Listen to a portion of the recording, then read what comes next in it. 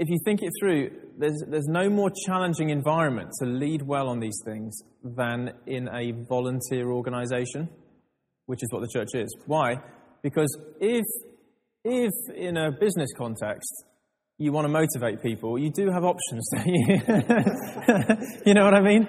There are options, because there is something called redundancy, and there is something called a salary, and if you want it, you know, this is the category of motivation that you can draw on. Now, I think it's fair to say businesses that we want to be part of and businesses that we respect don't do that, or at least it's a last resort, maybe is fairer. But nevertheless, you have got something else to fall back on, haven't you? There is a reason why we turn up for work, and it was the first one on our list. Yeah? That is never a reason that we've got for turning up for church, is it? It's not going to pay the bills. Amen? Far from it. We turn up and we pay the bills. So on a serious point, is that not all the more reason why, if we want to lead well in a volunteer context, we have to be good at the why questions? Because we've got to get high levels of motivation here, because there's nothing coming from here. You know, your rewards in heaven is one of those cheap things we say in church. But fair play, it is drawing on a bit of an inheritance thing that's coming your way. But for now, we can't pay you except in an incredible sense of serving something of great significance. But it never ceases to amaze me, the level of sacrifice, of commitment. I'm sure you feel this here. Aren't there some people who you just think, it's amazing what they do for nothing? Far from it. It costs them to do it. And yet there's this desire to serve the Lord and to see his kingdom come and to build his church and to help people see their lives change, that gives an energy. The batteries, you know, how many batteries does that give? Well, you know, hopefully tomorrow morning we've got 1,000 batteries, like my kids, for what we're doing. So we're looking then, continue to look at these why questions. And just moving on, if you click on to the next slide, I want to just look at, or a couple of slides on maybe, I want to just look at the question of just the importance of vocation. We've kind of summarised this, but if you go to the importance of vocation, Wayne, and I just want to summarise it a little bit more clearly than we already have. Without vocation, in other words, if you take this out of a situation, so there isn't a clear sense of, there we go. If you take it out of a situation, so people don't really know why they're doing what they're doing, they just know there's a load of what stuff to do. Firstly, we are very vulnerable to comparing or competing. And is this not more of a problem than ever in our contemporary context of church? Because from your own home, you can watch the world online do church, can't you? And so one of the things that's happening is bloggers and lazy bums are sitting around watching all the other churches in the world show the very best that they do online, and then they're bringing all of the global into the local church and expressing their frustrations with it. Is this not what happens? Why does my pastor not preach like Tim Keller? Or, why is our worship not like, Hillsong or whatever it might be? And what's happening is we're comparing and we're competing with other people's vocations. They're doing a fantastic job, but that's not what this local church is called to do. But if we are not clear about the sense of vocation that we have, we will be very easily led into the trap of comparing and competing. And it's very, very destructive. It's very, very depressing for any local church to just have people who are always looking out into the world, looking to the other side of the pond for what they want church to be like. It doesn't do anyone any favours. Now, learn from other people. Learn from other situations. But don't copy it. Don't even want to copy it. Why? Because that's not God's call. That's not the vocation that he's given to Forest Town Church. Yeah? So learn from everything else. But, copying is not a calling, is it? And so I just encourage us not to allow that comparing and competing. And how do we stop that? Well, by getting more of a sense of what God is putting in front of us. You know that language of Wilberforce? God has put before me these two great things. Now, the point is, once that is clear, it doesn't matter what everyone else is doing, because that's not what's put before me, before us, before this church. Do you see what I'm saying? Vocation saves us from comparing and competing. Because God bless the vocation of Tim Keller. God bless the vocation of Hillsong. But that's not for us. This is what God's put. There's no need to compare and compete. We can bless and benefit from all the other positives without actually needing to be distracted by them.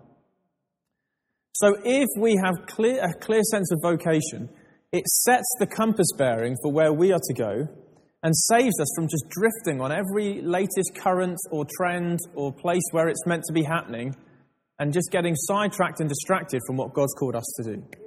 You know, it's great that stuff's happening in California or Chicago or Cumbrae now is the latest. Isn't that amazing that God is even still doing things in Wales? I think that's remarkable. But great though those things are, what's our vocation? And that saves us from drifting as well, from drifting around, chasing other ideas, being prone to faddism, you know, where just the latest fad is the latest thing that everyone, you know, lurching around all over the place. A steady hand on the tiller that says, no, we've set our direction towards what God's called us to do. We'll learn from others, but this is the thing. It actually brings a unity. We'll look more at that next time. So without vocation, we're prone to those negatives.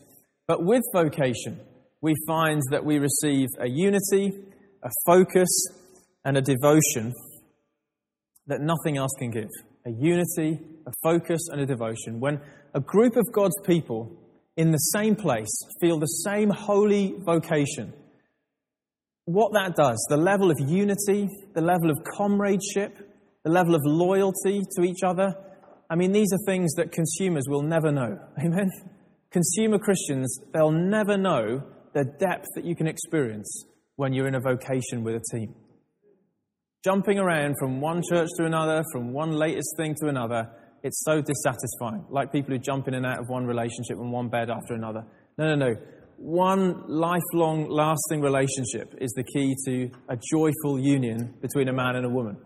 That level of team, in some mysterious way, is also to be experienced in different ways in the way that we are loyally joined together for one holy vocation as a people. It brings a unity and a focus and a passion that nothing else can match.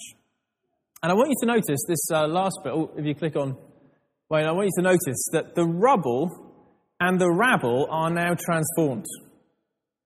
See, this is what vocation can do. When we get a passion, a motivation, when we understand God's call, things are transformed. And this really struck me. I was reflecting on this only again, in my sleepless preparation time last night.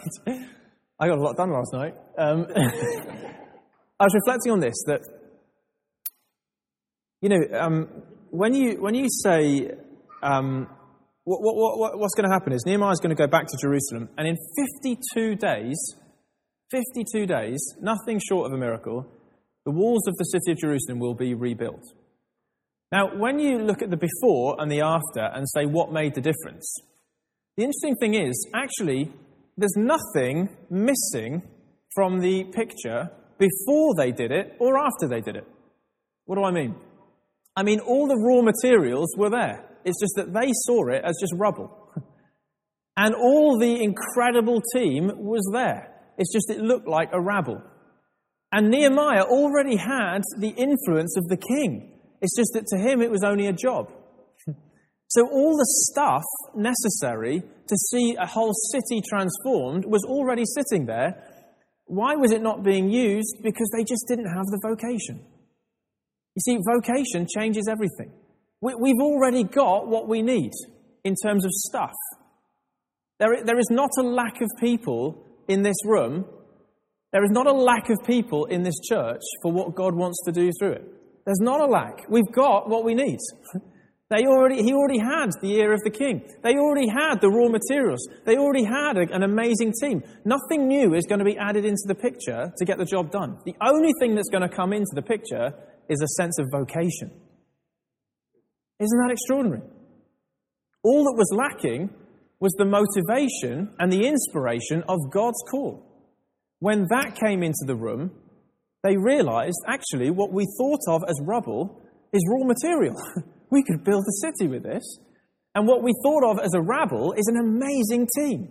We could do the job with this. And what I thought of as a job, Nehemiah says, is actually an opportunity To get the king to bring wood and protection and supplies, we've got everything we need. All they needed was not more money, was not more people.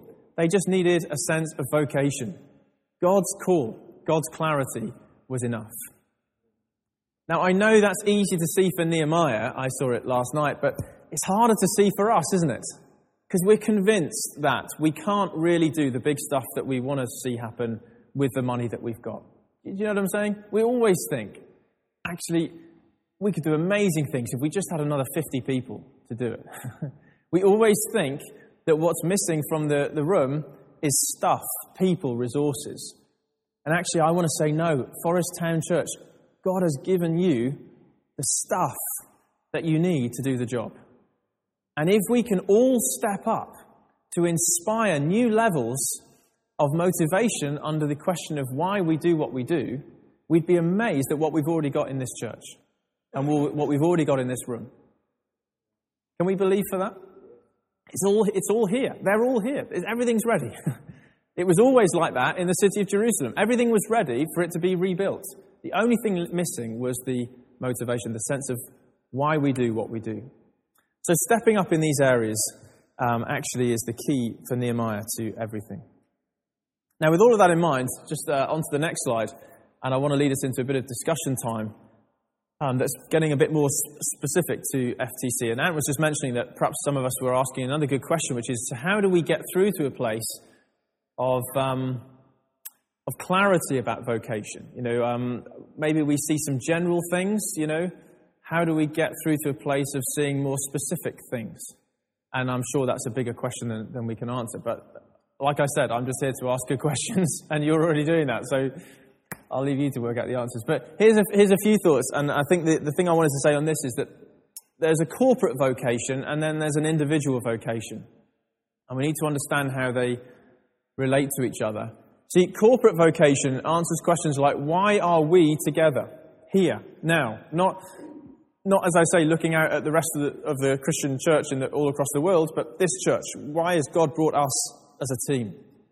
What has the Lord gathered us for?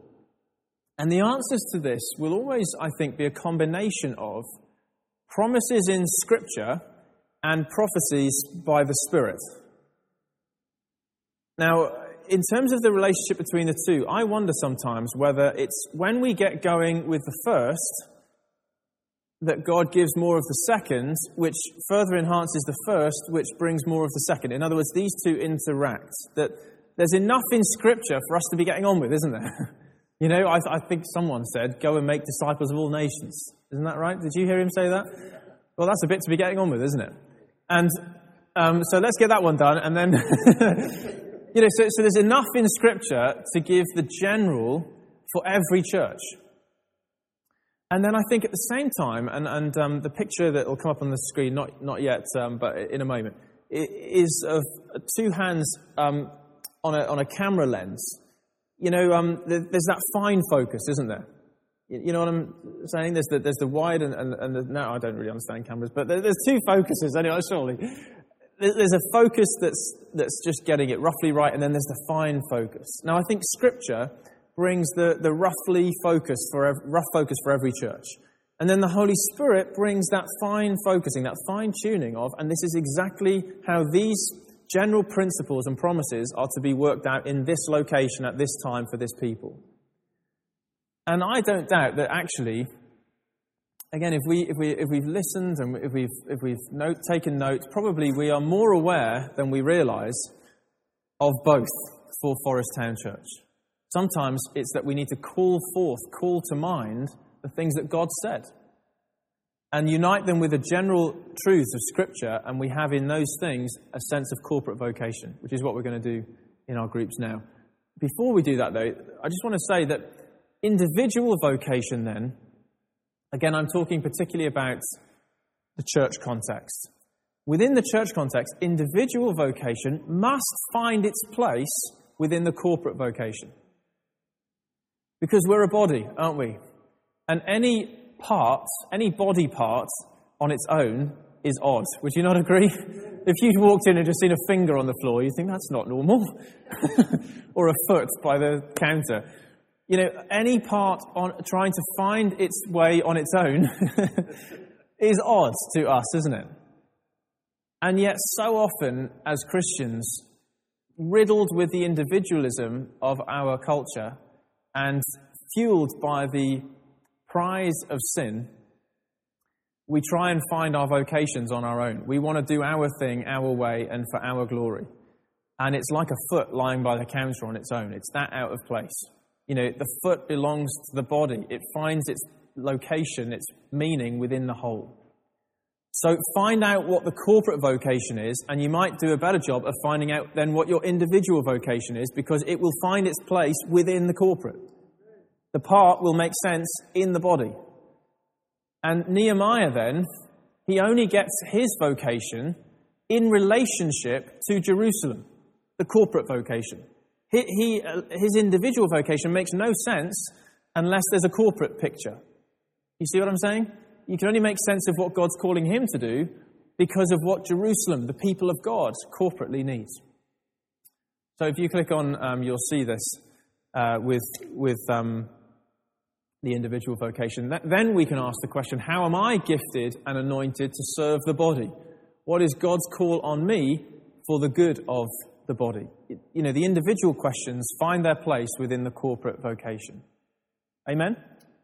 This is the language of Peter, where he speaks about the grace given to me for you. Notice that language. I've been given a grace gift, but it's not given to me for me. It's given to me for you, the corporate. Nehemiah was given an incredible gift and anointing of leadership, but it was given to him for Jerusalem. And that's always the way. Whatever's been given to us has been given to us for FTC and the vocation that God has for this church. So I'm sure you would perhaps be able to say a few things on that, because now we're homing in, now we're focusing in on FTC. So if you click on the next slide, you'll see a couple of questions, and there's those hands on the camera. What should be the general vocation of every church? Which scriptures sum up our mandate and mission? That question could be answered, and you could be sitting in any church in the Christian world. Surely there's some stuff that's just true for all. Great Commission, etc. But then, so maybe a few words on that in groups, but then in particular, what prophecies has God spoken that give FTC her specific vocation? There we're on the fine-tuning of the lens. So what are we seeing this look like for this church and for our context of mission? If you could pass all of that to round to this end and round to this end, then Ant and Helen could just kind of end up with that stuff. So send them around that way, and I hope that's just a little bit of it's like taking a thermometer, isn't it, of the church and how we're feeling, and seeking to gauge that in terms of a thermometer reading for this why question, levels of motivation and energy for the clarity about why we do what we do. Hopefully that'll be a helpful little reading, little gauge. So we've got just under half an hour left. I want to use that to just home in a little bit more on, to give the big picture and then home in a little bit on chapter 1 with Nehemiah. Just to kind of bring together the things we've said and lead us to a point of prayer as we finish. And when it comes to the big picture, I just want to show us in the big picture what high levels of vocation, motivation, these things, what they can bring. What I mean by that is if you see chapter 1 as, if you like, the fountain, something rising up in Nehemiah of God's call and vocation and a sense of being broken by the needs and the sense that this must change. Chapter 1 is the fountain being turned on. The overflow of that fountain goes right through the next few chapters, and this is just rushing through what we'll then return to in the next sessions before. So this is wide angle camera, and then we'll just zoom in on chapter 1. So the wide angle, if you click onto that slide, Wayne, there should be one there with the overflow of vocation. The wide angle is that, firstly, deep devotion. Chapter 1 is a chapter of deep devotion, that when people are gripped by the need and the call of God, unusual, extraordinary levels of devotion will arise. In this case, how is that expressed for Nehemiah? How does he express his deep devotion? Fasting and praying, weeping, and then ultimately, yeah, exactly, sacrificing his security, his identity, everything, handing in his notice, basically, doesn't he? He says, I've got something else now that I've got to do. Deep devotion. Deep devotion. He also expresses it in his thinking and his planning and working out how he's going to do it, not just the feeling. Sure. I'm going to need some cards, I'm going to need some letters. Yeah, absolutely. Strategy, vision, we'll come to that next time, absolutely right. But in the heart level, deep devotion. Chapter 2 is then out of that, unusual favour. Unusual favour. He could have lost his head for the approach he makes to the king, and so he writes, this is like his private journal that we're reading, and just look at 2 verse 3, I was very much afraid. He is shaking as he goes to the king. 2 verse 4, then I prayed to the God of heaven and answered the king. He's fear and trembling. He's praying as he says, I don't mean to appear rude, but is there any chance that you'd let me go? And then, as well as the favour that he experiences with the king, he then experiences favour with the people back in Jerusalem. He then makes this journey to a people that are used to sitting in rubble and just have surrendered to the fact it will always be like this. He's this outsider who comes in to lead change. Now, you could imagine that they would say what? Who the hell do you think you are? You come in here, you think you know it all. We've been here for years. It's always been like this. It won't change. No, instead, 2 verse 17, then I said to them, you see the trouble we are in. Jerusalem lies in ruins and its gates have been burned with fire. Come, let us rebuild the wall of Jerusalem and we will no longer be in disgrace. Verse 18, I also told them about the gracious hand of my God upon me and that the king and what the king had said to me. Listen to their reply. Let us start rebuilding. So they began this good work. Unusual favour. The king says, yes, you can have it and everything else that you want. The people say, yes, we can do this. The Lord, when we step out into a holy vocation, he has got us covered.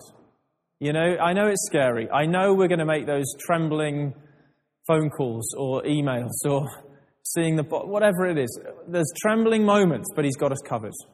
I remember a great friend called Francois who leads a big church in some of your neck of the woods in Pretoria, Hatfield. And Francois, when he was used to say a little phrase: "When God orders the pizza, He pays for the pizza." When we order the pizza, we pay for the pizza. I know it's not a profound statement to quote someone from all the other side of the world, but I'm scratching around to think of something significant that a South African has said. That's what it is, you see, and that was all I could come up with. Now, I think it's a brilliant phrase because I think it's a brilliant phrase. He's a brilliant friend because his point is simple. If God said to do this, he placed the order, didn't he? So he's whoever orders it pays for it. And unusual favour. And then thirdly, as you've seen, a dynamic team. As we've said, this pile of rubble and this rabble are transformed into a dynamic team. Why? Because vocation's just entered the room. A sense of holy calling has just come into the place, and there's a whole new energy and reason for living. People who previously had resigned themselves, it would always be this way, they are now working overtime. I mean, this team is so highly motivated, it's extraordinary. Ideas of, do I get holiday allowance? Will I get paid for overtime? What's the personal development program with this position? These are volunteers. They're in the vocation category. Those terms have become meaningless. Now they're just saying, but the Lord's called us to do it. One guy and his family, they repair the dung gate. Now, you've got to be pretty highly motivated to get a volunteer to repair the dung gates, haven't you? Because, think about what that name says. That's not a particularly pleasant place to work. But he does it, and it says, and he also repaired the 500 yards leading up to the dung gate. The dung gate wasn't enough. I'll do the other 500 yards as well. Where's this coming from? It's the level of energy that a sense of vocation brings. Why we do what we do? We're building this for the Lord. Well, then I'll do the other 500 meters as well. And as well as dynamic team, if you click on another couple, along comes satanic opposition. It's not all easy, is it? I don't want to pretend that Nehemiah had it easy at all. We're going to look at this. I don't know if you remember at school where, going back to my school days, every so often someone found it funny to take a little note and use a little peg and clip it to your blazer or whatever that says, "Kick me." Have you ever had that?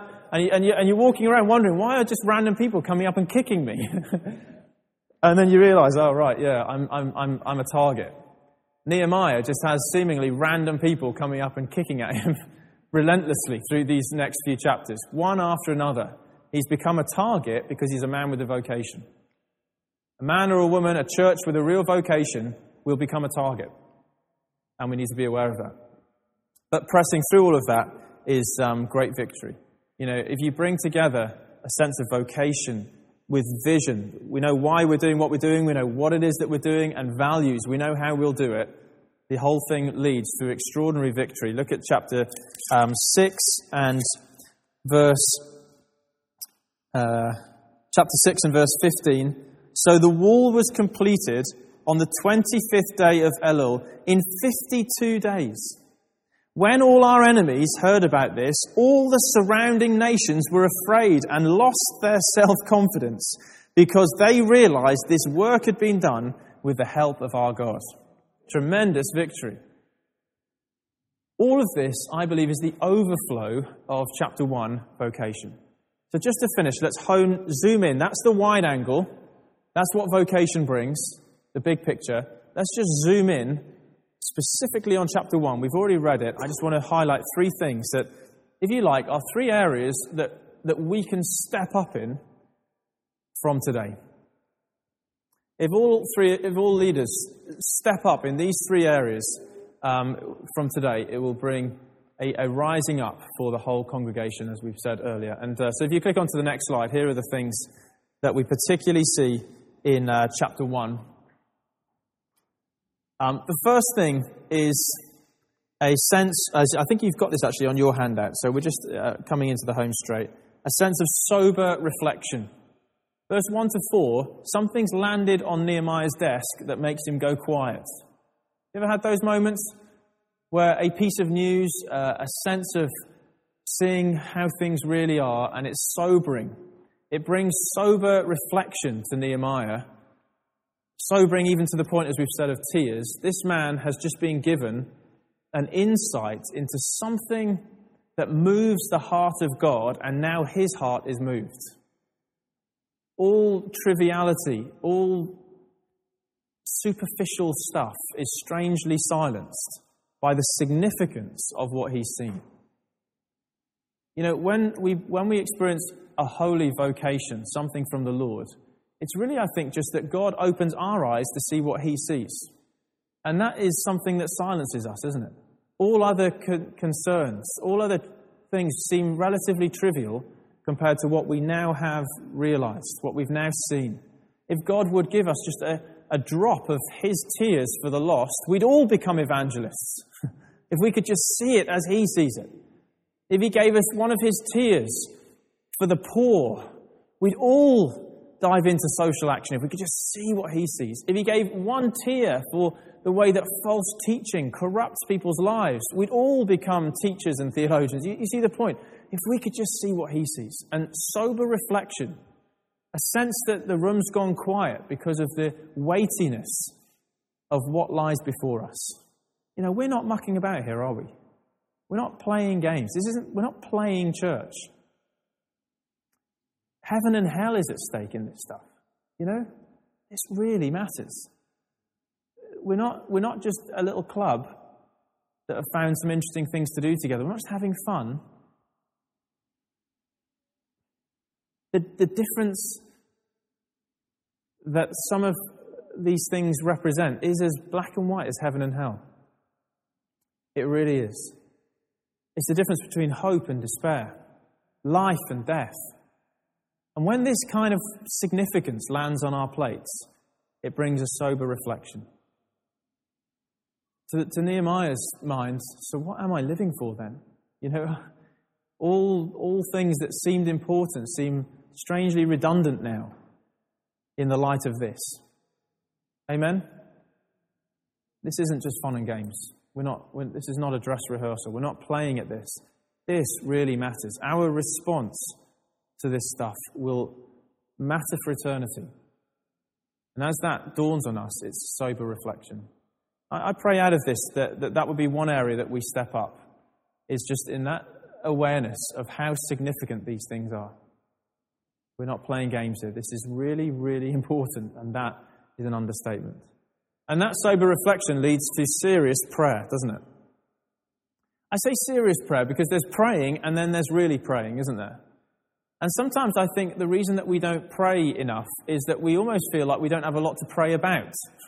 What I mean by that is, unless a crisis comes along, so often if we are living our lives relatively unaware of this serious vocation, unless a crisis comes along, prayer is relatively in the background. But when a vocation comes along, we've just found a whole new thing to pray about. For days, with fasting, there's a seriousness now to this kind of praying. Those who've got that sense of calling will regularly be found on their knees, because the urgency, the passion, the sense that this must change will be overwhelming. Are we praying, folks? If we stepped up in this area, what a difference that could make. If we stepped up by kneeling down. If we stepped up by kneeling down, what a difference that could make. Let's not wait for the crises before we become people with serious prayer characterizing our leadership, because serious stuff is at stake. I remember chatting to a Chinese student quite recently, and they were in the UK, but their background was their family were in China, and they were part of the underground church, in China, where those guys they know what in a way that I don't know, they know what they're talking about. And I chatted to this guy, and it was all very polite, and he was being very polite and nice. And I asked the question. I said, "So you've been in the UK a little while now. What do you make of the Western church compared to what you've experienced?" I was quite intrigued. What is this like? And he was just very nice. He said, yes, it's lovely. I like it. It's very good. I like the music. And I just knew he was kind of not telling me what he really thought. So I said, no, come on. What do you really? What really strikes you about the church in the West? And he just he went very quiet, and then he just and he paused, and then he just shook his head, and he said, You don't pray. And then he said it again, you don't pray. And as he said it, you could hear the sense of almost that he couldn't understand it. You don't pray. That's what had struck him. These guys with their holy vocation and all of the challenges that they face, they know they've got some stuff to pray about. But in comparison, you don't pray. And I felt like Jesus was speaking to me when he said that to me. Sometimes you have those moments where in that voice, I just heard the Lord's voice challenging me to realize actually prayerfulness, this holy vocation leads us to be on our knees. We step up in that. And then thirdly, significant risks. Thirdly, significant risks. All of this leads Nehemiah out of the comfort zone and into the risk zone in order that he might fulfill the vocation. Now, as we've said, it doesn't always mean this at all, but in his case, it meant quitting his job in order to take up his vocation. He possessed the job, now he is possessed by a vocation. And that changes everything. The whole of his life is now rearranged around what God has called him to do. Whereas previously he was his own darling object, to quote William Wilberforce, now all of his resources will be for the sake and the cause of God's kingdom. Copernicus had the revolution, didn't he? The Copernican revolution. And his revolution was that he came up with an idea, contrary to everyone else, that instead of thinking that the earth is the center of the universe and the sun and everything else revolve around us, You know, he had this idea, what if it's heliocentric? You know, what if actually the sun is the center, at least of our little section of the universe, and we orbit around the sun? You know, people struggled to come to terms with that for centuries because it was such a radical thought. You mean everything doesn't revolve around us? We like to think of it that way, don't we? And this is Nehemiah's Copernican revolution, isn't it? You know, it's possible to be a Christian and still to need a Copernican revolution. Would you agree? It's possible to be a Christian, but still to think that Jesus and everything else roughly orbit around us. You know, he is there to help me get what I want. That's why we pray, isn't it? Because we need stuff. And this is a Copernican revolution. No. It's not that everything orbits around me, but that I and everything that I am will orbit around the Lord. I will rearrange my whole universe that his cause may be the center. My job, my money, my time, everything, my family, together we will serve the Lord. And everything that we have will be brought to revolve around that one great cause of his kingdom and his glory. This is Nehemiah, and this is what changes the rubble and the rabble into a glorious city again. Amen? So we land as we conclude, simply by returning to this question, then why do we do what we do? And the need to see our vocation, to see it corporately and how individually we serve that corporate vocation. And I think it would be good to, given all that we've said, to pray. Do you not agree? So shall we stand together? And as we stand in the Lord's presence, let's just lift our hearts to the Lord. Serious prayer is the response of those who've seen the need, who've heard the call, and who know, Lord, this, for your glory and the good of the people, this must change. And so, Father, we lift our hearts to you in prayer now. We thank you, Holy God, that you have taken hold of us and you have made us a people and you have joined us together in Christ. This is the body of Christ, the place where every part makes sense in the whole. And Lord, as we spend just a few moments now in prayer, I pray that you would rekindle passion. I pray, Lord, that where you have given gifts and spoken prophecies, that as we pray now, you would fan into flames those things that have been placed in us. Stir it up now, Lord, I pray, that question, why we do what we do. I pray, Lord, that the batteries would be charged right back up now as we pray. I pray, Lord, that the atmosphere of this church, the program not changing, but the atmosphere, Lord, may there be a change for the good, that we might go to another level of energy, of devotion, of passion, because of you giving us a fresh sense of a holy vocation. This is not a job. Lord, this is not a job. This is a vocation. So with all of that in mind, let's just one after another lift our hearts to the Lord in prayer and seek him for the things we've looked at today.